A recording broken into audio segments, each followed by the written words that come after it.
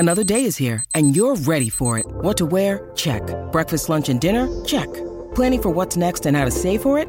That's where Bank of America can help. For your financial to-dos, Bank of America has experts ready to help get you closer to your goals. Get started at one of our local financial centers or 24/7 in our mobile banking app. Find a location near you at bankofamerica.com/talktous. What would you like the power to do? Mobile banking requires downloading the app and is only available for select devices. Message and data rates may apply. Bank of America N.A., member FDIC.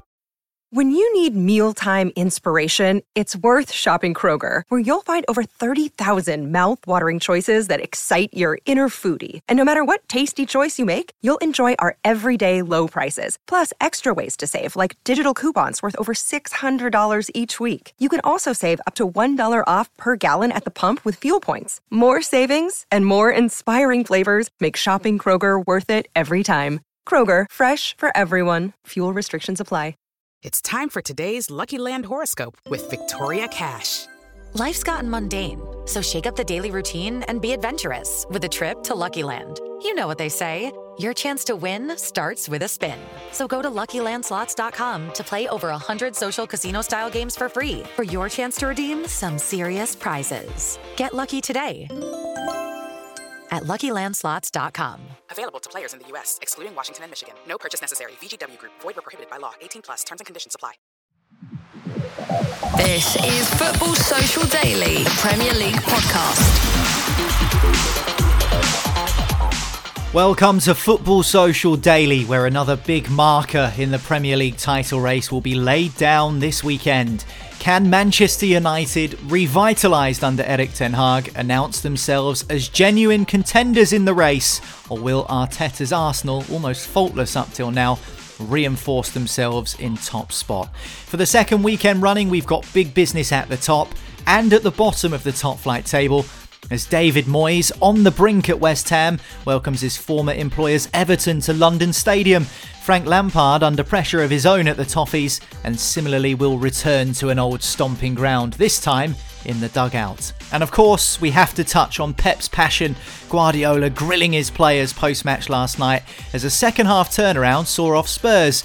But he says he doesn't recognise his Manchester City side, whilst instead of glory, it was the same old story for Tottenham Hotspur. This is your Premier League podcast from the Sports Social team, Football Social Daily. Hit subscribe now and don't miss an episode, including our chat with Manchester United legend Brian McClair from earlier this week. Just scroll back in the timeline to find that. I'm Niall McCorn and I'm joined today by Marley Anderson and Joel Tudor. Buenos dias, señores. Don't give any of that paella stuff. Don't give Joel the chance to talk about prawns at this early in the morning. No matter how tired I am, I could go to town with that. When was the last time you ate a crustacean, Joel? Yesterday. Yesterday. There you go. Yeah, yesterday. And it went down absolutely sublimely. I reckon you consume more prawns and shrimps than the average British person. You know what I'm really scared of, though? When you have too much of something, sometimes your body can just change and just really dislike it. I really hope that day doesn't come. But if it does, you know what, I may as well not eat again, because that's literally just one of the North Star of my life, eating seafood. Is it literally just prawns and shrimps, or do you like a bit of lobster and crabs and all the rest of it? No, anything that's in that sea, get it on my plate. Anything can go. I hope Joel means like the Mediterranean Sea, because the seas all around the UK are just full of human poo, so... Plastic bottles and dead fish. Not Blackpool. Yeah. a bit more south, would he? That was a random start to Friday's podcast, but oh well. Very random, but you know, it's been one of them weeks because we've had loads going on in the Premier League. Of course, as I mentioned, we spoke to Brian McClair earlier on this week, some great stories from him, but today we're going to focus on the weekend. But before we do that, we need to look back a little bit to last night at Etihad Stadium, where Manchester City beat Tottenham by 4-2. And if you just picked up the scoreline this morning and you have no context of the game, it probably looks like Manchester City did the job they needed to do, and it was pretty simple. Certainly wasn't the case. Tottenham took the lead. They were 2-0 up, but they couldn't hold on. A second half flurry from Pep Guardiola's side means they come back to win by 4-2. The fact that Tottenham were 2 goals in front and couldn't hold on, Marley, is that indicative of the sort of side Spurs are at the moment? Yeah, I think the game was a perfect summary of both sides' fortunes this season, and Spurs in general for the last, probably go back the last 3 years, 4 years, ever since probably if you really wanted to, all the way back until they last won something, because what was that, 2008 League Cup or something like that. So it was them giving themselves hope and then swiftly thinking, oh, we're on the verge of doing something here, and just completely crumbling. Like, I don't even know how that happens. How such a turnaround, like, not focusing on what Man City did better, but still you've got to do something worse in that second half. I don't know what happened to Spurs in that sense, because you're winning 2-0, you're cruising, your game plan's working, and then it has to be a psychological thing. It can't be anything else. It can't just be tactical, and it can't just be little mistakes. There was mistakes, of course, but I think that feeds in from the mentality of, oh Christ, we're going to beat Man City away at the Etihad again. Rather than like going, right, yeah, we're going to beat Man City because we're a class team as well. We're top. We're fighting for the Champions League, and we're a good team. It's just like they just sort of panicked, like a rabbit in the headlights type of thing, and City just ate them up. It was like a lion versus a rabbit in that second half, and if the game had carried on another half an hour, it could have been 5-6-2. You know what I mean? It was just a total turnaround, and Guardiola got away with one, but Spurs have that soft belly, and they always have. That's why the term Spursy comes into everything as soon as they blow a lead, and unfortunately it happens for them far too often. And I always wonder what type of lasting psychological effect that has on players and managers when that happens to Spurs, because it keeps happening. It's happened to Kane for his whole career. We're now in a point where we're talking about Harry Kane's future and his contract's coming to the final year or whatever it may be now, and you just think defeats like that will scar him massively. And if Bayern come along with guaranteed silverware, or Man City or Man United even maybe come along, you just think, are nights like that gonna really be in the forefront of his mind when he's thinking, do I stay or do I go? I'm 29, I want a trophy, don't really care what it is. How much does he think about that defeat? Because I think it'll be a lot. Yeah, obviously damaging for Tottenham, and problems have been there for Tottenham for a while now, probably since before the World Cup. And speaking of the World Cup, Hugo Lloris managed to guide France to the final as they look to retain their World Cup crown from 2018. Obviously, we all know the story with Argentina and Messi eventually winning it. But he's come back to Spurs and he's made a couple of mistakes, including one last night where maybe some people might say it's harsh to call it a mistake, but you don't want a goalkeeper in the Premier League to be beaten at his near post. One of the Manchester City goals, Lloris was easily beaten at his near post. Is he waning, Joel? Is he finished now? He's in his mid-30s. Conte clearly wants some defenders in the transfer market. Do you think he might be looking at a goalkeeper as well at this point? Yeah, 100%. I mean, Conte's defensive first, isn't he? And when you have a backbone, the first port of call, your defender, which is basically your goalkeeper, and he can't be relied upon, that's basically just the whole weakness in your side straight away. I mean, even happened, it's not even just this season, it started to begin to show signs even last year, I would say. And now obviously he's retired from international football.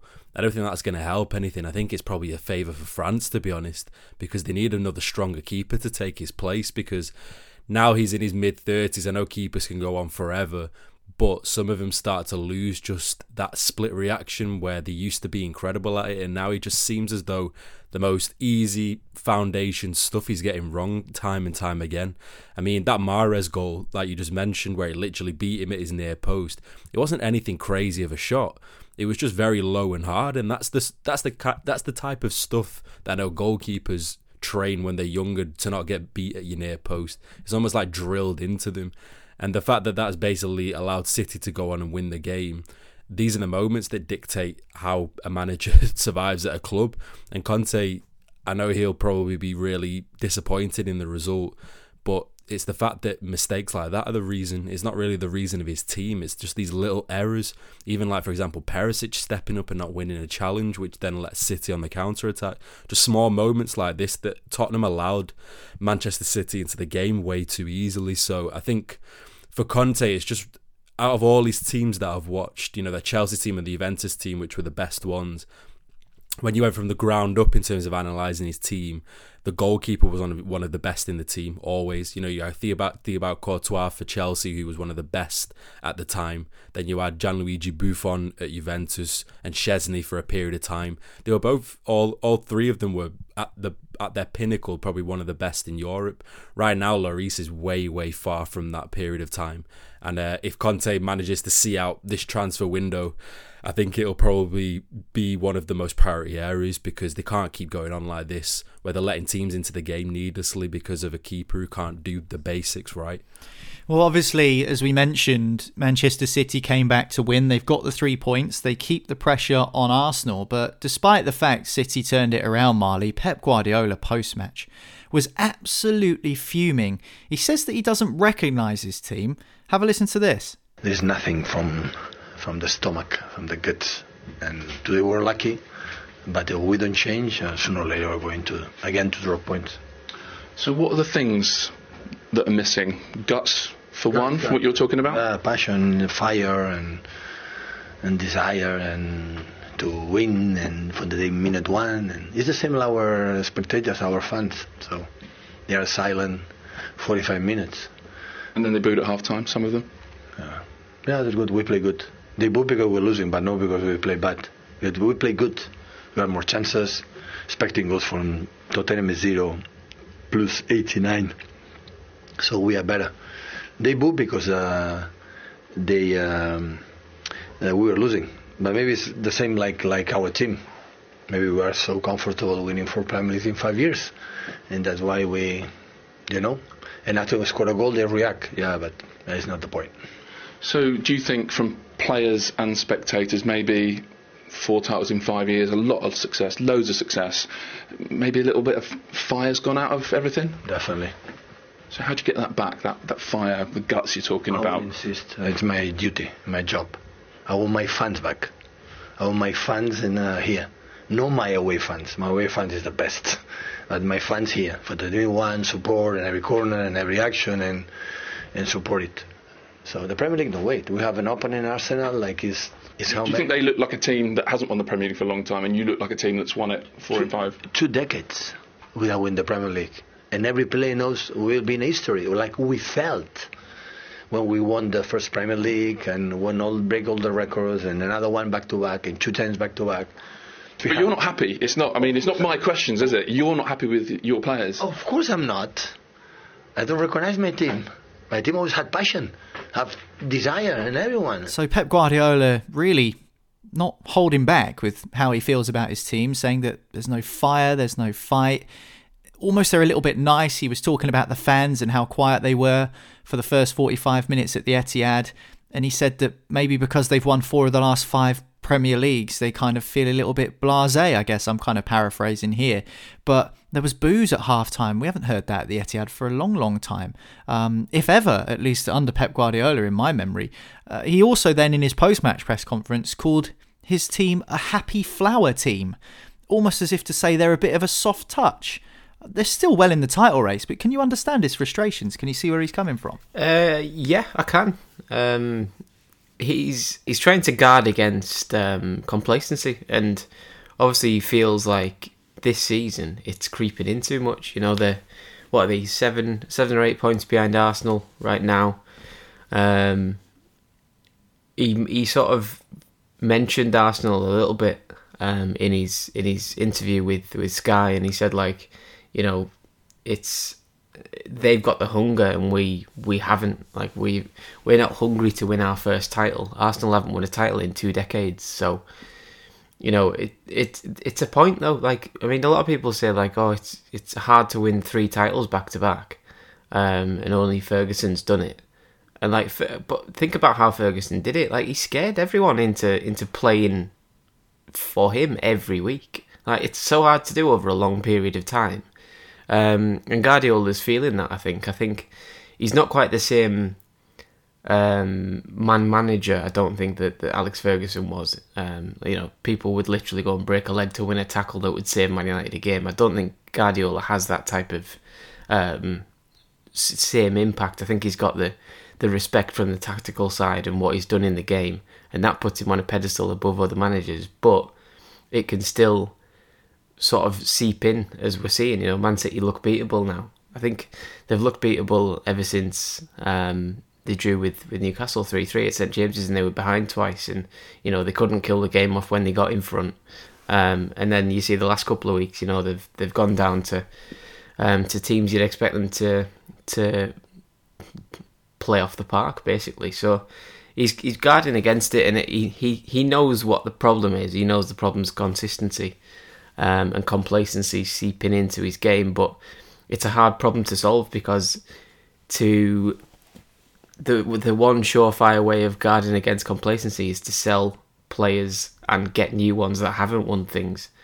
But the frustration with that is you'd have to sell really good players. You'd have to sell like Gundogan, who's been incredible for Man City for 6 years, and you'd have to sell players like Mahrez and sign new ones. And it's just, you know, Rodri, Ake, Stones, people like this that have won loads of things, Edison, but you know it's not really feasible. You can't really go out and sell them because not many clubs can buy them. Not many clubs would want them for the wages they're on.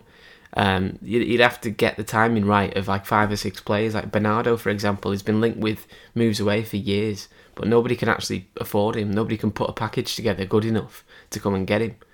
So if you were going to guard against complacency by selling them, you're probably only going to get one or two out in the summer, and that's it. Like, so Guardiola is just trying to put a rocket up them basically, and we'll see whether it happens because we all know Man City are capable of putting 15 consecutive wins together and walking away with the league. Like they've done it before. They've done it in that Liverpool season when Liverpool came second with 97 points, and it remains to be seen. But I like the interview. I like that he knows what's happening. He could have easily said, really proud of the comeback, the lads showed great character, all the cliches, blah blah blah, roll them all out.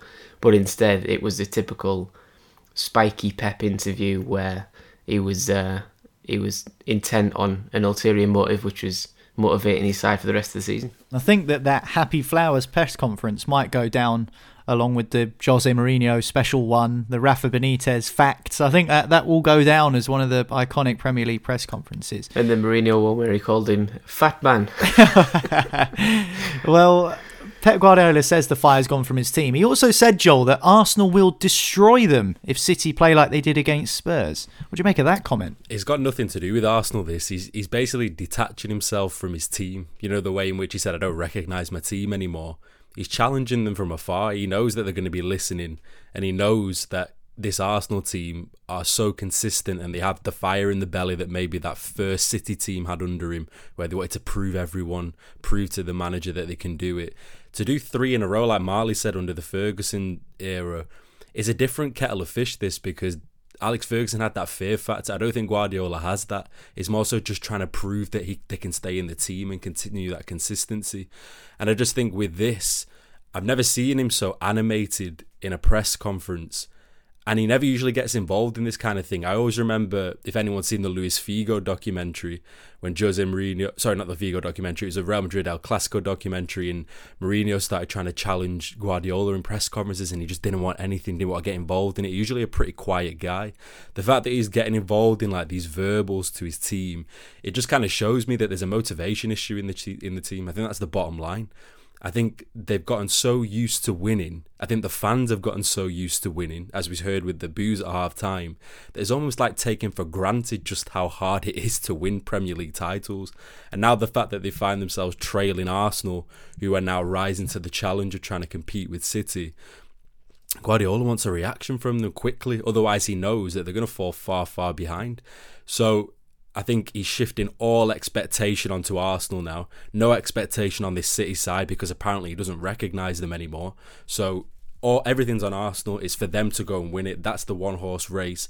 And when his team are ready to come back to him, all right, we'll go again and we'll try and chase them. But for now, he's basically saying, you come back to me when you're ready to be motivated, because it's not easy to win Premier League titles year in, year out. As they saw against Liverpool, it was a tough task every year. And now he's calling for him as a bit of a war cry to say, do you want to try and win 3 in a row or not? Are you with me or not? It's very subliminal, I would say, because usually his interviews are very sarcastic, a little awkward.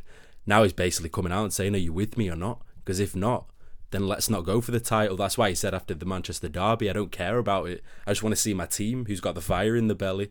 And it makes sense to me completely. So let's see, because I feel like they're taking for granted the status that they are at the moment. Arsenal definitely aren't. They're going for it.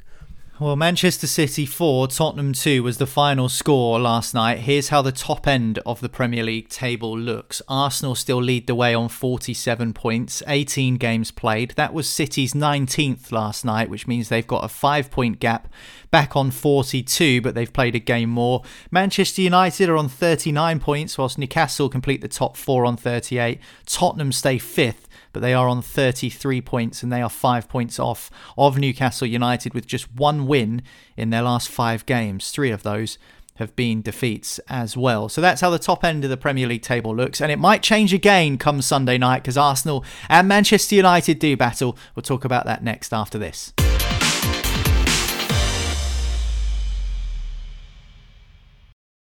Step into the world of power, loyalty, and luck. I'm gonna make him an offer he can't refuse. With family, cannolis, and spins mean everything. Now, you wanna get mixed up in the family business. Introducing The Godfather at ChumbaCasino.com. Test your luck in the shadowy world of The Godfather slot. Someday, I will call upon you to do a service for me. Play The Godfather, now at ChumbaCasino.com. Welcome to the family. No purchase necessary. VGW Group. Void where prohibited by law. 18+. Terms and conditions apply.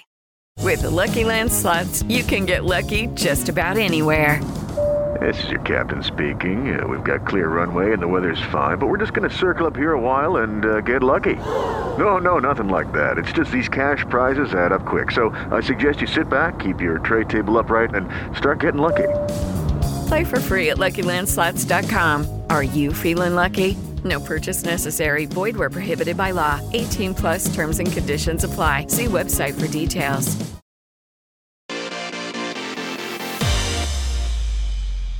Welcome back. This is Football Social Daily, a Premier League podcast from the Sport Social team. Brian McClare is a Manchester United legend and spoke to us on Wednesday's edition of the show. So scroll back in the timeline to find that. And hit subscribe because you'll hear more from Brian on next Wednesday's edition of the show, including times that he had under Sir Alex Ferguson at Manchester United, how he maybe didn't quite rate David Beckham as a player Manchester United should keep hold of. That's a story worth listening to. But from a United perspective, the thing that will be at the forefront of most fans' minds for now is this game on Sunday against Arsenal at the Emirates Stadium. It's third versus top in the Premier League. One of the biggest games of the season for me, Marley. Would you agree? Yeah, definitely. I think this whole last week has been just a monumental week in the season. I think you could see it coming into it and the way it's played out, and then you can imagine in April we're going to look back at this weekend and be like, that was a real checkpoint, turning point type thing, because whatever happens... Dog agrees as well. I know, next door dog's going absolutely nuts. You're saying at both ends of the table, don't forget relegation. Yeah. He's barking away. I know. She's I think she's locked out. It's freezing outside, so she's locked out next door, trying to get in the patio doors. Yeah, huge week, because it could be 10 points at the top of the league, and it could be 4.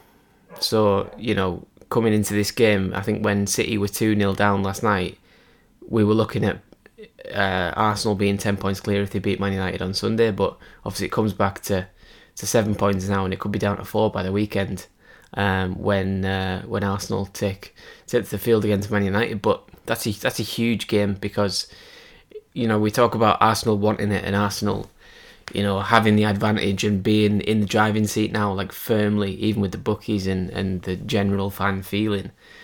But mentally, they've been beaten by Man United before. They're the only team that they've lost to this season, and they've not got Casemiro, and he's a big part of the way they play. And they know what's on the line. They know that this is huge for the title race, and they know that they need to kill off Newcastle in fourth, because Newcastle play Crystal Palace. You probably expect them to win that game. So they're fighting for that, and they're fighting to affect the title as well. So. And also fighting to potentially overtake Man City. I think they still can this weekend. So it's big. It's really big. One of those old rivalries as well, Joel, that maybe died out in recent times. I don't think that's unfair to say. Arsenal and Manchester United used to compete for Premier League titles 20 years ago.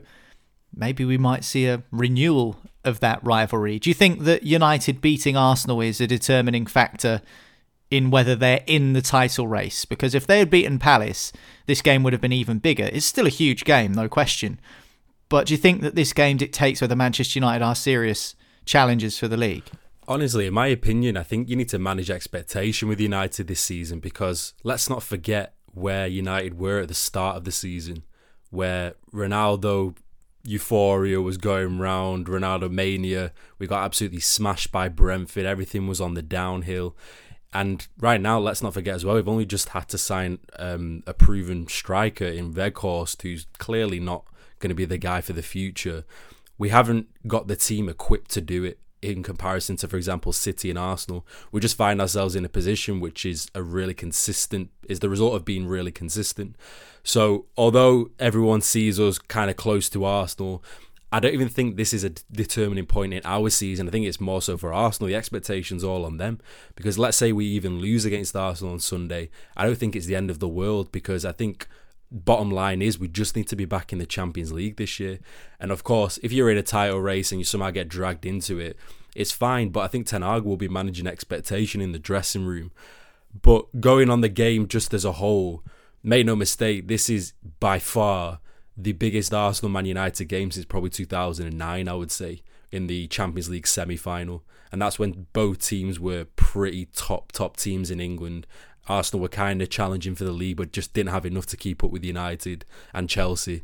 And although everyone keeps saying it's a big title contender, big title clash, I just wish that the wind wasn't knocked out of the United sail just midweek, because I think it would have been even bigger, or felt even bigger, had we have beaten Palace and had Casemiro still remained in the side, because then that would have truly started to dictate where the table would start to shape up. But regardless, I think it's just great to see United and Arsenal being competitive against each other again. It's been too many years of just kind of, either Arsenal being top four contenders, United languishing a little bit behind, or Arsenal finishing the season in 6th, United in 5th. It's been constant just mediocrity. This is the first time where both teams are really, really good consistently.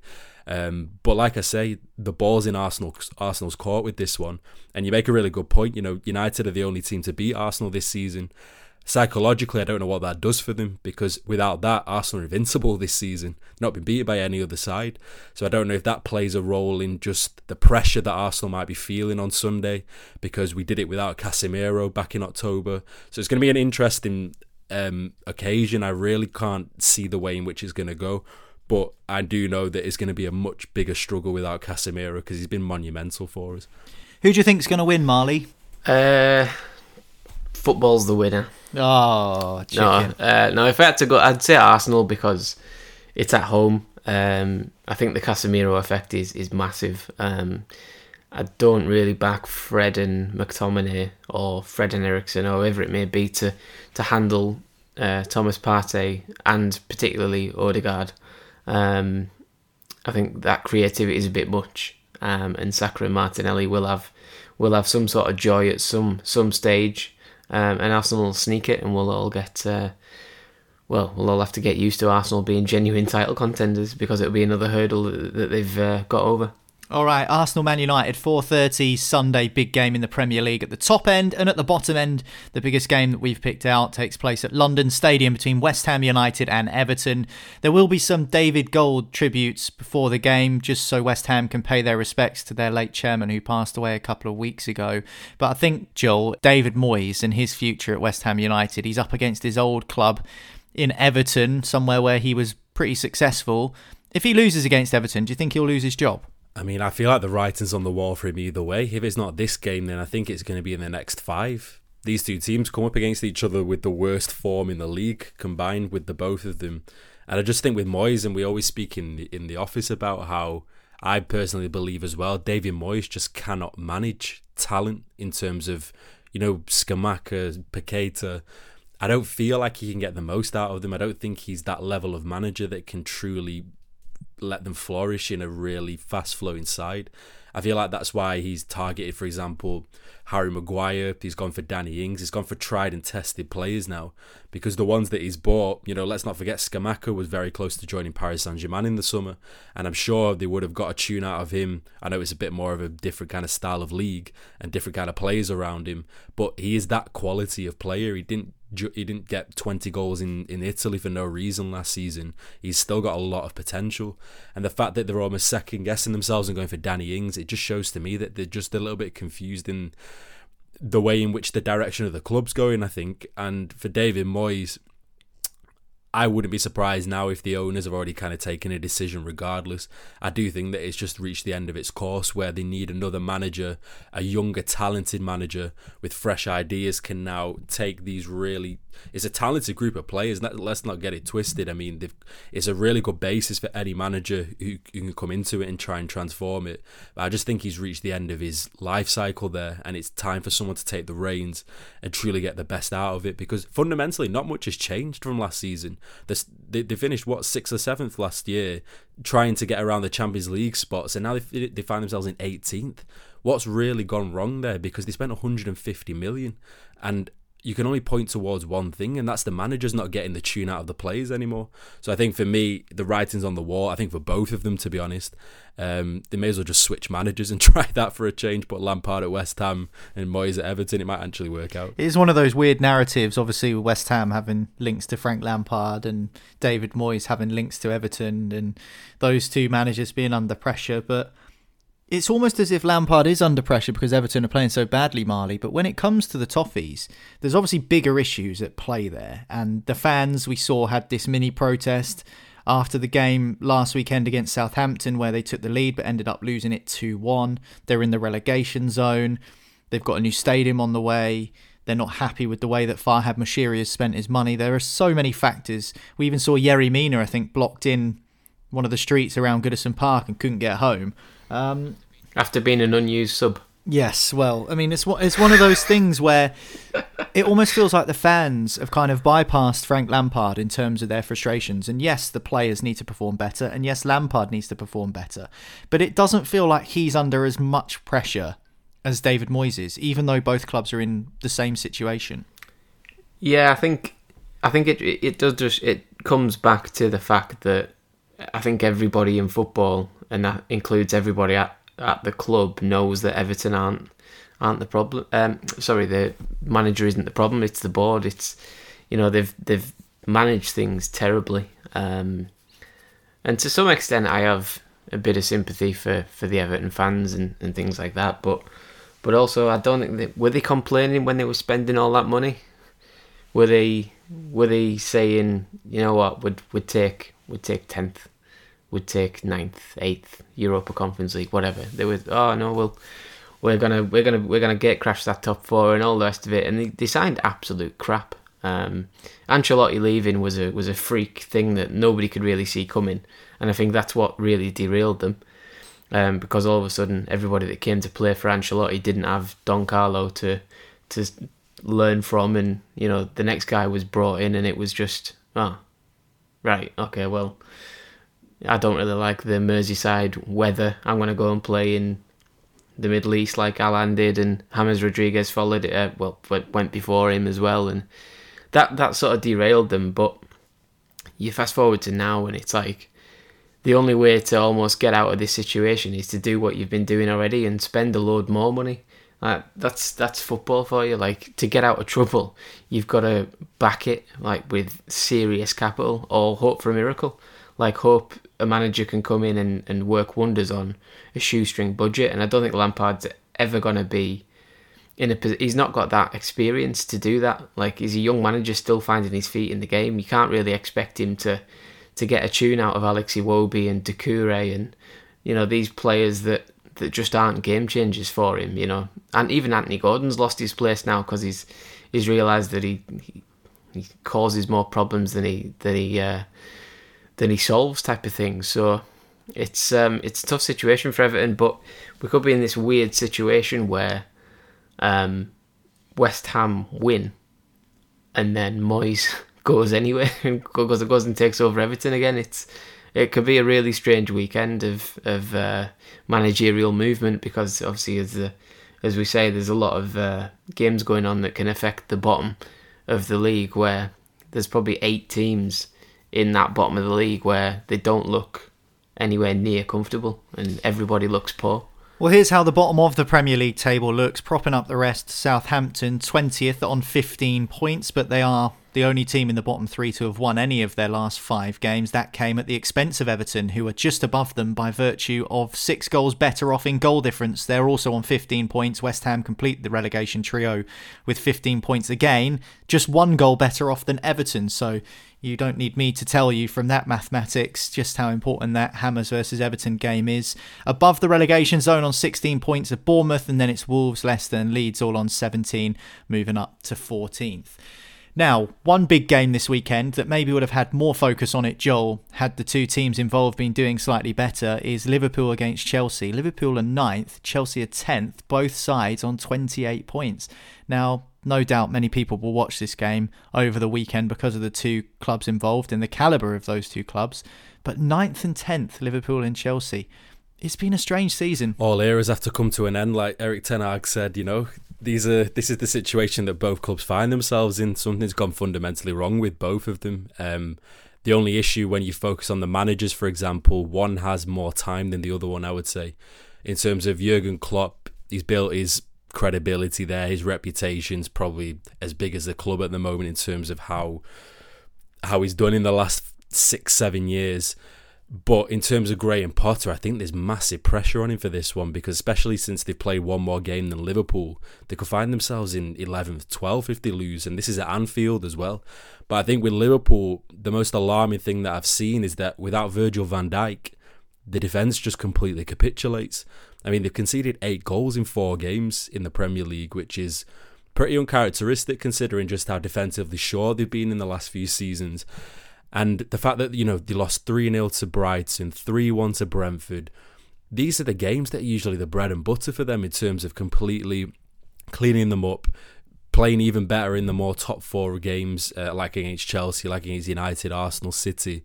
And it's just not working for them. And I think even when you look to the forward line, I saw the forward line where it had Oxlade-Chamberlain, Gakpo and Salah. I mean, when you look last season, it was Mane, Firmino, Salah, or interchange with Jota. How much of a come down in quality is that? It's unbelievable. And I don't know if that's a case of the owners just not continuously backing him in terms of needing constant replacements and refreshments, because that midfield as well is completely poor. But Liverpool are short of answers at the moment, and I think Jurgen Klopp, although they find themselves in 10th, I don't think it's as bad as what everyone's making out, because one win would put them right behind Tottenham in 5th place, and I still think they have the momentum and the depth to try and reach that 4th spot. But right now for both teams, they're in a little bit of disarray. One team's trying to find an identity and the other team's trying to find some quality, and in the mid-season it's difficult to find. But I think for Potter it's going to be a real pressured situation, this one. Well, that's the 12:30 kickoff on Saturday. It kicks off the Premier League weekend. Some of the other matches: Bournemouth, Nottingham Forest, Leicester, Brighton, Southampton, Aston Villa. Crystal Palace host Newcastle United as the evening kickoff on Saturday. And moving into Sunday, Leeds welcome Brentford. Manchester City take on Wolves. And on Monday, to round off the weekend, Fulham against Spurs, 8 o'clock kickoff. Right, lads, have a great weekend. I wonder how the Premier League table will look on Monday morning. Whatever it does look like, we'll be there to talk about it. So hit subscribe, and that way you won't miss another episode of Football Social Daily. We'll catch you then on FST. Football Social Daily is a VoiceWorks sport production for the Sports Social Podcast Network.